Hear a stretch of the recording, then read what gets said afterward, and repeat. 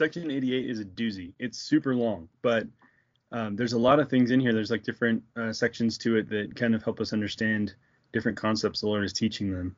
And there's it's kind of broken down in the chapter heading, like different verses and what they are. Some of the more impactful things for me were the way that they talk about the way the Lord describes light and how the light of Christ is, I mean, it's a metaphor, but at the same time, it's like, do you realize that the light of Christ, the gospel, truth, and the Spirit, they steer the universe, like literally steer the universe. That everything is in its sphere because it was placed there by the power of God. And everything does what it's supposed to do by the power of God. And light is shared between everything.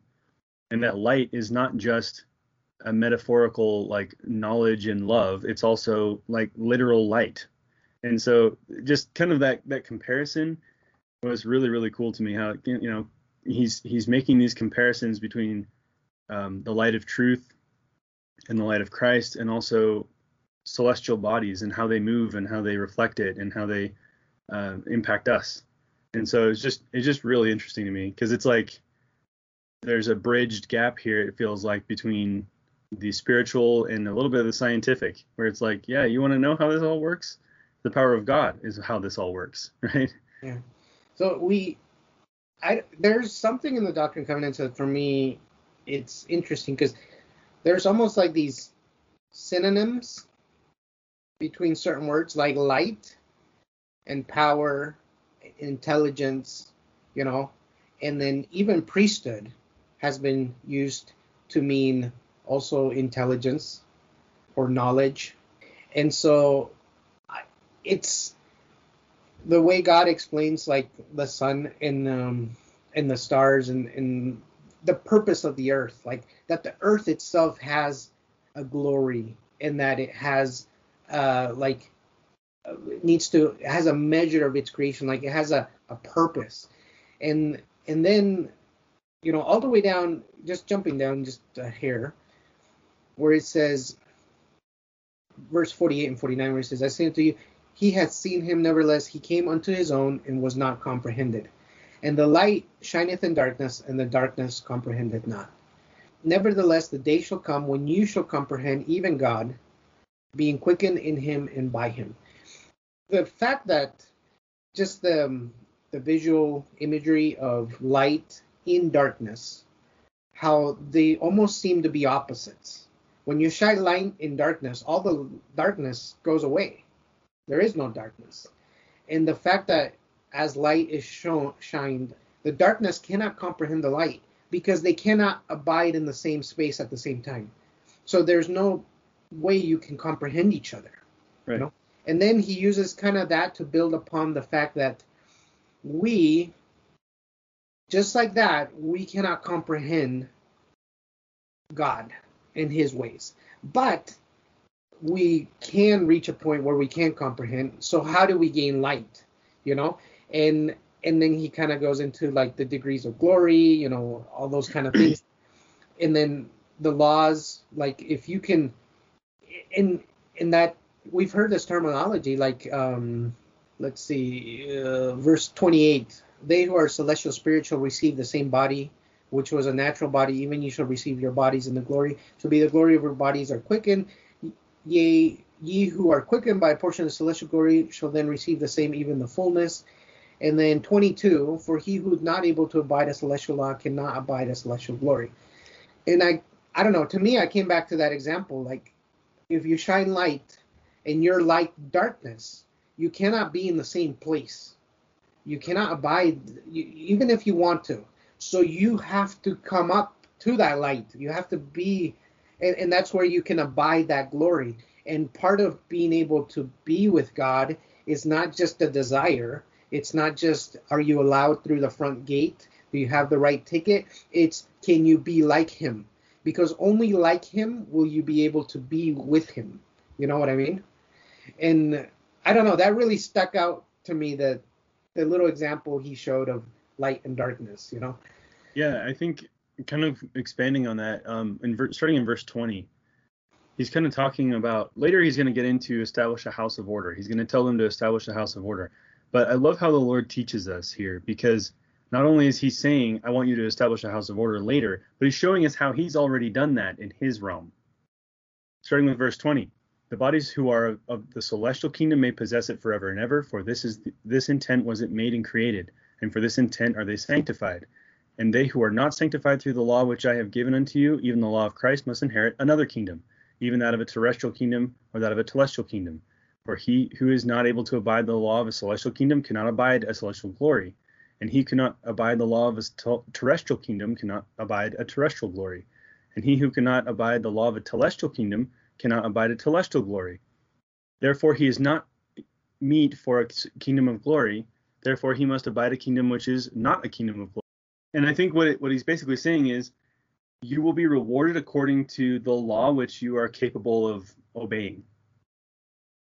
And it's interesting because I think a lot of times we look at laws as being restrictive, and oftentimes people, they say, oh, the gospel, I can't do this, I can't do that. And we've talked about that before on here, where it's like these laws are given to us to help us live more freely, to live more happily, so that we don't have to bind ourselves down with sin and with mistakes. And verse 36 says, all kingdoms have a law given. In verse 38, and unto every kingdom is given a law, and unto every law there are certain bounds also and conditions. All beings who abide not in those conditions are not justified. And I just think about how many times we hear, especially recently, about freedoms, personal freedoms, and I want the freedom to do whatever I want to do, and I don't want to have to follow what so-and-so or this group is telling me to do. And it's like, he says in 36, all kingdoms have a law given. There's no realm in this universe where there's not some sort of law that dictates what we can and can't do. And freedoms cannot be confused with liberation from laws. Yeah, dude, you're on to something. There's two ways I view freedom. One is the freedom from, like Book of Mormon, where it says freedom from subjugation, freedom right. from bondage, right. And in the scriptures, a lot of freedom is tied to the freedom from death, the freedom that Christ brings through the atonement, the freedom from sin, from guilt, from punishment, Then there's the freedom used in our current culture and society, which tends to be more like anarchy, like the freedom to disregard, not comply or be told to do anything, which I don't think that's freedom. I think that is a misunderstanding of what freedom means, because you also, if it's almost like if you're truly free, you're only as free as you won't abuse other individuals or hurt them, and then in verse 37, that one kind of blew my mind a little bit, where it says, and there are many kingdoms, and there is no space in which there is no kingdom. Yeah. And there is no kingdom in which there is no space, either greater or a lesser kingdom. So we're learning about three of them, the celestial, telestial, and terrestrial, right? Or terrestrial, telestial. And he's saying, now, in all things, everything is categorized, and to each category or kingdom, there's a certain expectation and law given. And then this is similar to in the book of Abraham, where the Lord, is it Moses or Abraham? Where he's showing him, I think it's Moses, the book of Moses. We show him all the creation. It says, worlds without number have I created. And you won't be able to understand or comprehend any of it, but they are numbered unto me. You know what I mean? This kind of feels like it's the same principle he's saying here, but differently. Could it also mean that by telling us you're going to be rewarded according to the obedience, like the kind of law that you follow, that essentially he's extending that, he's telling us these kingdoms don't first come up after you die and after the resurrection. These kingdoms are now. The way you're acting, you're placing yourself in a kingdom right now. The things that you choose to follow, the degree to which you're obedient to the commandments, You are either living in a celestial kingdom or a celestial kingdom or a terrestrial kingdom lifestyle right now. And yeah, we're not exalted, right? We haven't received all of the blessings of each one of those kingdoms. But basically, like, there's no place where these laws don't apply. There's no places where this does not affect you.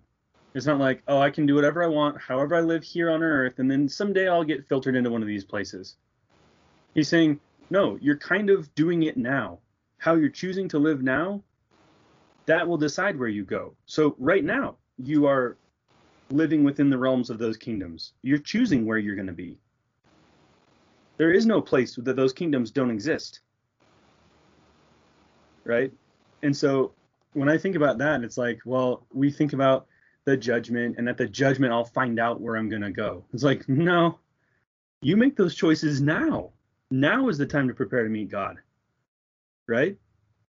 You're not saying, oh, later in my life, I'll make some changes so that I can inherit the celestial kingdom. Or I hope I don't slip up and end up falling off the wagon and end up in the celestial kingdom. No.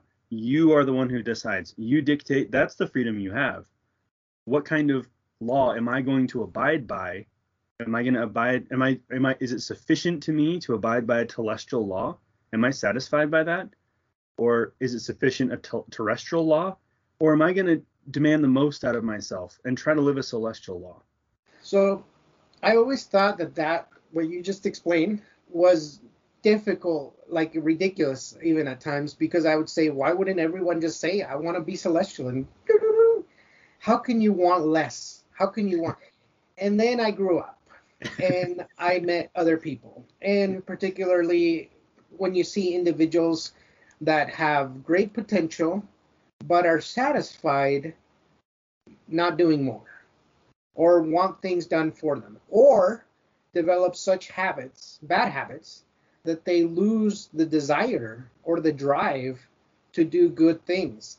Like, I always thought that, like, for example, with individuals that are kind of like doing bad things, like hurting people and things like that, I always thought, well, and sometimes there is some of that happens because they're straight up crazy, and we can say, when we can't understand a behavior, we tend to say, well, there must be something like an imbalance or something. And some of that is true, but it wasn't always that case. Sometimes little actions over a long period of time can lead you to become a slave to the natural man. And you lose that light of Christ. You lose like your conscience. It's almost like in the Book of Mormon when Lehi talks about Laman and Lemuel, and he says, the Spirit of the Lord ceased to strive with them. And it wasn't overnight. It occurred, all of these little murmurings, all of that. Do we really have to? I mean, if I must. And it's like, and I feel like what this Lord's trying to tell us here in this life is, I'm not here to micromanage you, and I'll help you and I'll guide you and I'll be your God if you have me, but you have to seek. You have to use your agency. It's like an exercise or like a muscle, that you have to use your agency.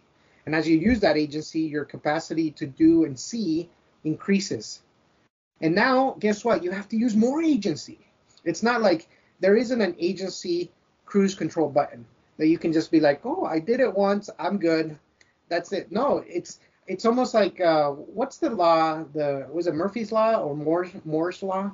The law where, like about entropy, like how maybe it's the law of entropy, how everything moves to disorder, unless a greater power will organize it. And it's the same with our house, with your room. You could have it spotless, and just living there will naturally move it to disorder. So you have to constantly organize it. But you could have an orderly house always. And I think it's the same thing with our spirit and our talents and our personality. It's like you have to prune things up. You have to actively cultivate good habits and behaviors. And then you are led to this place where we call sanctification, where it's no longer habits, it's who you are. And I think the inverse is true. If you allow little bad habits, then you can get to a point where you lose kind of like your conscience, and you can do things that are just horrible to people or yourself, you know.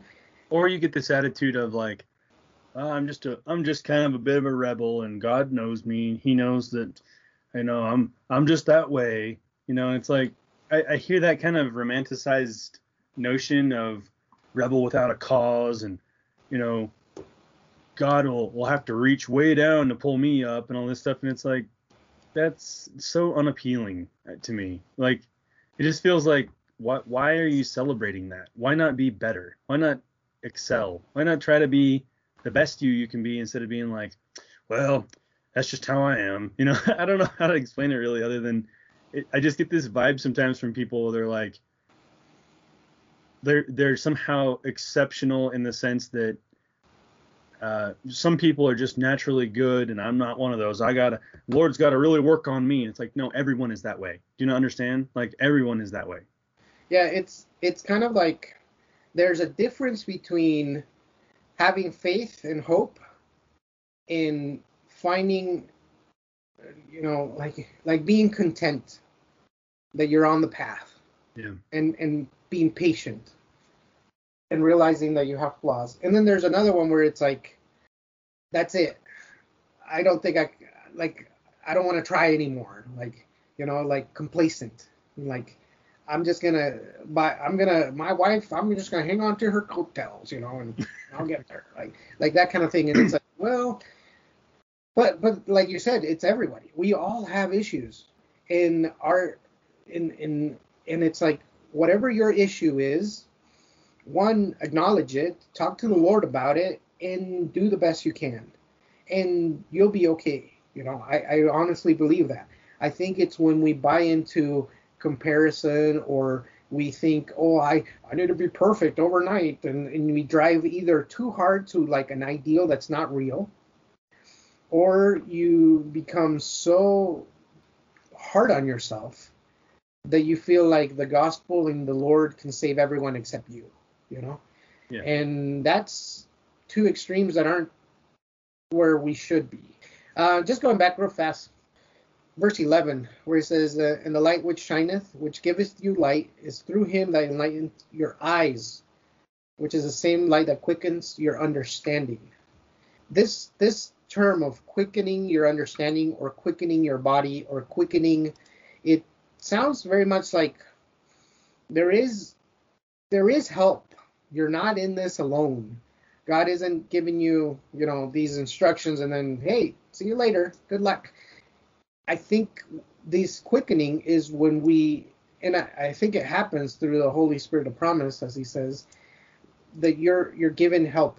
And then in 12, where it says, which light proceedeth forth from the presence of God to fill the immensity of space, the light which is in all things, which giveth life to all things, which is the law by which all things are governed, even the power of God who sitteth upon his throne, who's in the bosom of eternity, who's in the midst of all things. Go ahead. This makes me think of black matter, of dark matter. Okay. Like, science is trying to explain just things that they can't really understand. It's all theoretical. And the scriptures are like, yeah, good luck with that. This is the power of God. Good luck trying to explain this mathematically. The thing that makes all this work is the power of God. It's, for me, I often think about like evolution or like animals. Like, we can understand sometimes how, but we can't understand why. Yeah. Why does a cell always want to replicate? Why does a life form have the desire not to die? To procreate, to do all these things.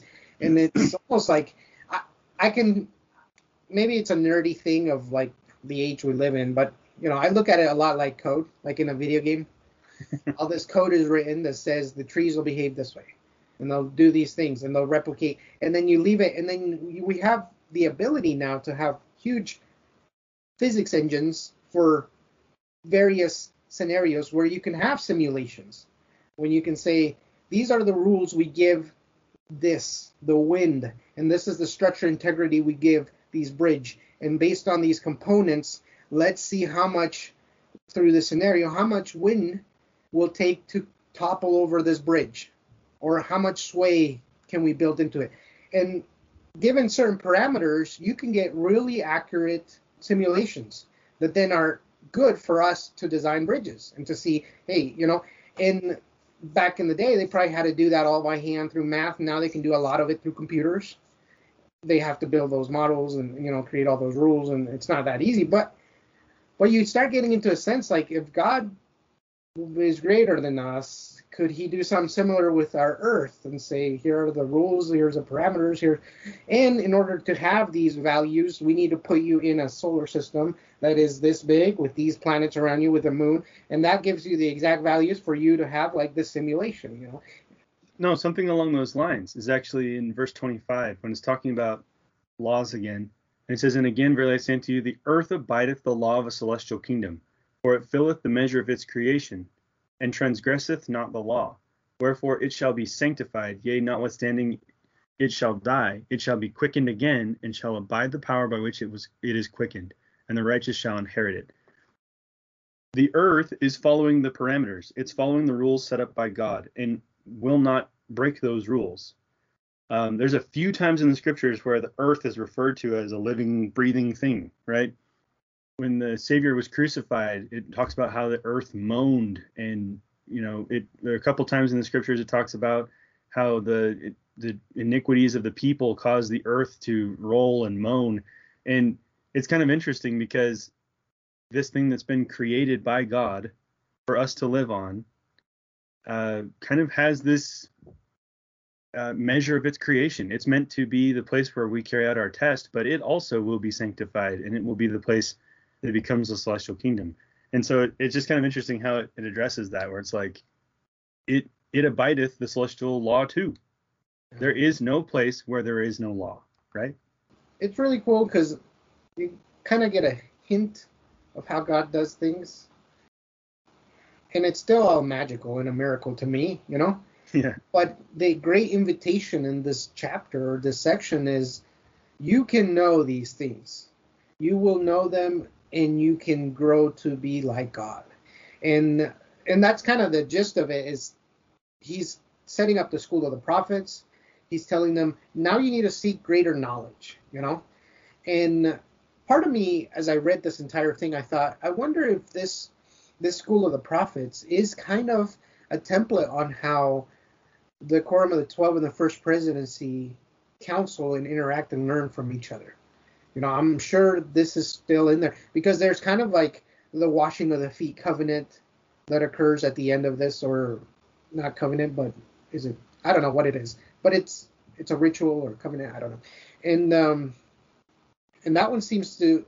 It's really interesting for me, because I look at the Quorum, and when they speak of each other, they hold each other in the highest praise and esteem. They're very united, but they're very different individuals, and they have different assignments, and they're always changing assignments, and everyone's happy and everybody's growing and becoming better. And it's kind of a pattern for us in our, for us also an example.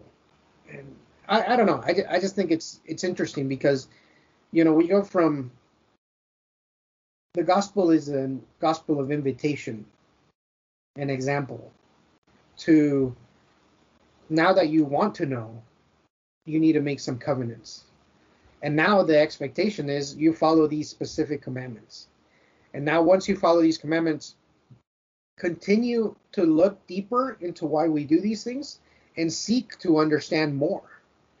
I often feel like religion falls short with a lot of individuals when it feels like God just wants to make you a slave for him. Right. And this is very liberating, because it's saying you're not meant to be a slave. You're not meant to be less. You are less, and you're dumb a lot of times. But he's trying to lift you up. He's trying to make you more. I think you can't forget verse 15 real fast. The spirit and the body are the soul of man. It's a huge thing. I think that's a big restoration clarification. Go ahead.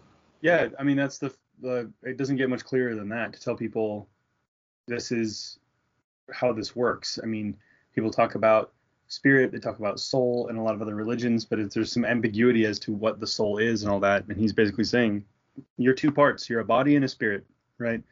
And it seems really simple, but that's really an important clarification to make. In verse 77, he says, "And I give unto you a commandment that you shall teach one another the doctrine of the kingdom. Teach ye diligently, and my grace shall attend you, that ye may be instructed more perfectly in theory, in principle, in doctrine, in the law of the gospel, and all things that pertain unto the kingdom of God, that are expedient for you to understand." We hear a lot of times the Lord telling us you need to know the doctrine. What does that mean? To me, it means understanding what you profess to believe. It means not just understanding what the gospel is, but also the why. Okay, so when we go to the temple, you know what to do there. When you go to church, you know what to do there. But why are we doing it? Why does it matter? The big so what question at the end of every lesson should be, okay, so this is why, this is what Nephi did. This is what Christ did and taught. Why? So what? Who cares? You know, why does it matter? That's what we need to know. That's what we need to be striving for. So many people can, you know, zombie their way through a lifetime of just doing what they're supposed to do without ever understanding the why. And it's not deep doctrine. It's not delving into the why do we, you know, take the sacrament with the right hand instead of the left. That's not what I'm saying. What I'm saying is understanding the principles behind our actions. And how many times that the brethren have said, we're going to do away with this thing. We're going to change the temple ceremony a little bit. We're going to do this and that. Why? Because that stuff didn't matter. And we want to simplify it. And we really want to get down to the root of why we do things and the purpose behind it. And that to me is so important. It's not just knowing what the scriptures say, it's doing it. And it's knowing why they say what they say, right? It's not just being aware of the commandments, but understanding how that applies to us and understanding how our obedience can lead us to greater happiness. That's the doctrine. That's what knowing the doctrine means. And I think a lot of people get caught up in just studying things to know it. And that's great. But if you just know it and you don't know why, you don't really apply it, it's just knowledge, but not the right kind, you know? Yeah, I think sometimes I used to think, why does it have to work like this? Why can't God just tell us? Just tell us the answers to our prayers immediately. Just tell us this. Tell us everything. Just like come down and tell us all the time everything we need to do, and let's just do it. Well, that's a good way of not developing people, actually. You know, it's almost as if when the Savior was with the apostles and he says, hey, I need to go. I need to go to the Father. For your sakes, I need to go. And that always perplexed me because I'm like, wouldn't it be the happiest thing just to have you around? No, I need to go for your sakes. And I've thought about that for a really long time. And where I end up is we were there. We were in the pre-existence with the Father and the Savior. And we couldn't develop any more until we could exercise our own agency, until we could make our own decisions. And we cannot make our own decisions unless we are in a place that has faith and doubt, that has good and bad, that has knowledge and ambiguity, and the opposite of knowledge, ignorance, whatever, right? Mm-hmm. And that's why we're here. And that's why the pattern is like this. That's why you have to search the scriptures. That's why you have to think about these things. That's why you're commanded to ponder and to pray and to keep in your heart these things all the time. And then to look around your life and see, how do these patterns that I see in my life fit in the gospel? And where do my choices and my actions, and when I see things that don't fit, like, how do I deal with that? How do I find out more information? How do I gain more understanding? And then just even the seasons of our lives, from being young and being concerned about toys, to being older, thinking you know everything, to being married and having to worry about others, you know, and to having kids, and then finding greater happiness in the happiness of others than in your own happiness. And you start feeling different things, and your mind starts to think, you know what, there's more to feel and to understand than I think there is, you know. And that's why we have to walk by faith, and we have to have our agency. We have to use it. And that's why it has to be like this. That's why he has to go. for our benefit. Yep. But he says, I won't leave you alone. I'll give you the Holy Ghost. So as you exercise that agency, you'll get reassurance when you're doing what's right. It's taken me a long time to understand why that's good for us. Because initially, I almost always would we want the Savior here. Why doesn't he just take over and he's the president of the United States? Why doesn't he just tell everybody what to do? Why don't he just answer our prayers immediately? Well, if we do that, we're really limiting our growth. Yep. As wonderful as that is, and that sounds really weird to say, right? But, but we're heading that way. We're going to that, and it talks about that in here. Well, he gets into talking about kind of establishing the school of the prophets, but there's a few things in there that really stood out to me. In verse 79, of all things both in heaven and earth and under the earth, things which have been, things which are, things which must shortly come to pass, things which are at home, things which are abroad, the wars and the perplexities of the nations, and the judgments which are on the land, and a knowledge also of countries and of kingdoms, that ye may be prepared in all things when I shall send you again to magnify the calling whereunto I have called you, and the mission which I have commanded you. This is interesting to me. Be aware of things. Be aware of the world around you. Be informed so that you can be effective missionaries. Don't say, this is all I've ever known. This is the best thing ever. Nothing else matters. Everything else is inferior. You need to know about stuff. It's okay. And you need to know about, it even says there, the perplexities of nations, also of countries and kingdoms, so that when I send you those places, you're not alienating everyone around you, and you're not also, pretending like, oh, I'm coming to bestow knowledge upon you. Know about them so that you can know how to address them, so that you can be an effective missionary among them. Well, I think also so you can know how good God governs, when you start understanding the way he leads, and how sometimes one of the best things that can happen when people have hurt you is just for you to understand that you don't want to do that to someone else. Sometimes when bad things happen to you and people in power abuse their power or deceive you, or people that are supposed to be your friend or your spouse or something, and they hurt you, sometimes it's hard to find meaning in that. And like, why would something terrible like this happen? And some of that, sometimes you just need to tuck that away to where if I'm ever in a position like that, I'm not going to do that. I'm not going to hurt others because I know what that feels like. It's along the lines that you were saying in verse 118 where he says, and as all have not faith, seek ye diligently and teach one another words of wisdom. And seek ye out of the best books words of wisdom. Seek learning even by study and also by faith. Organize yourself, prepare every needful thing, and establish a house, even a house of prayer, a house of fasting, a house of faith, a house of learning, a house of glory, a house of order, a house of God. That your incomings may be in the name of the Lord, that your outgoings may be in the name of the Lord, that all your salutations may be in the name of the Lord, with uplifted hands unto the Most High God. So oftentimes we feel like we're told that we try to separate religion and scholarly. What's the term for it? There's a term. Yeah, academics. There's another one. I don't know. Whatever. We try to separate religion and academia, and things. And they're, in essence, one and the same. Take the best out of everything. When you have a good foundation, you can see correct principles. Yep. And adopt those correct principles and let them add onto your knowledge, The way I see it is this. If God is all-knowing, then the more we learn, the more we know, the more we're like him.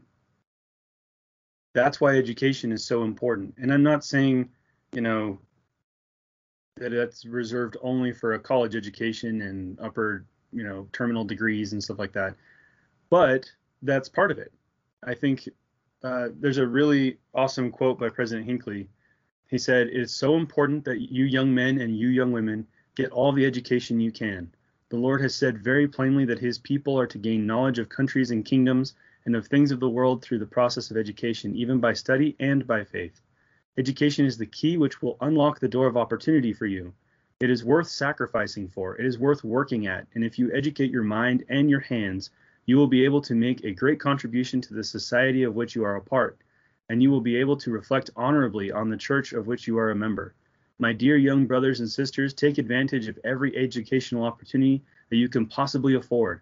And you fathers and mothers, encourage your sons and daughters to gain an education, which will bless their lives. I think it goes beyond, oh, I got to get a good job, got to get a good education. No, it's bigger than that.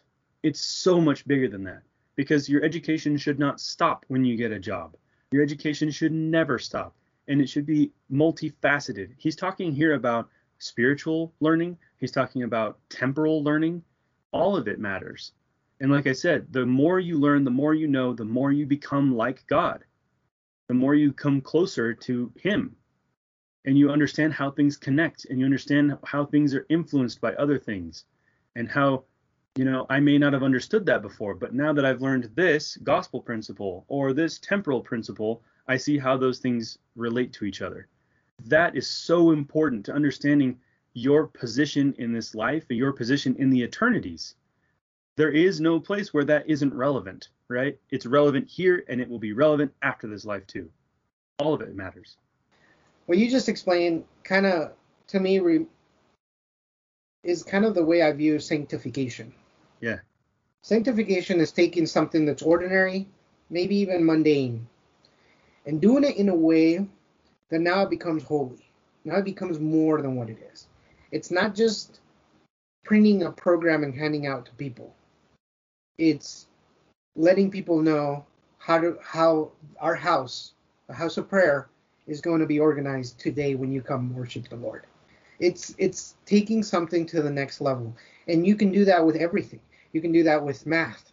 You can do that with, if you want to learn cooking, if you want to, it's all, we just were told that all these things are held together by the power of God.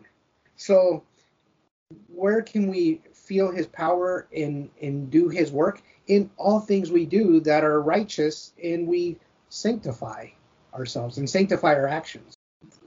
Along with the learning, just takes me back to 2 Nephi chapter 9, verse 27, 28, where it says, "But woe unto him that has a law given, yea, that has all the commandments of God like unto us, and that transgresses them, and that wasteth the day of his probation, for awful is his state. Oh, the cunning plan of the evil one! Oh, the vainness, and the frailty, and the foolishness of man! When they are learned, they think they are wise, and they hearken not unto the counsel of God. For they set aside, supposing they know of themselves. Wherefore their wisdom is foolishness, and it profiteth them not, and they shall perish. But to be learned is good, if they hearken unto the counsel of God." And this is along the lines of what we're talking about, that you need to understand that one is we shouldn't waste our time of our probation, especially when the law is given to you, when you know better. Don't waste your time.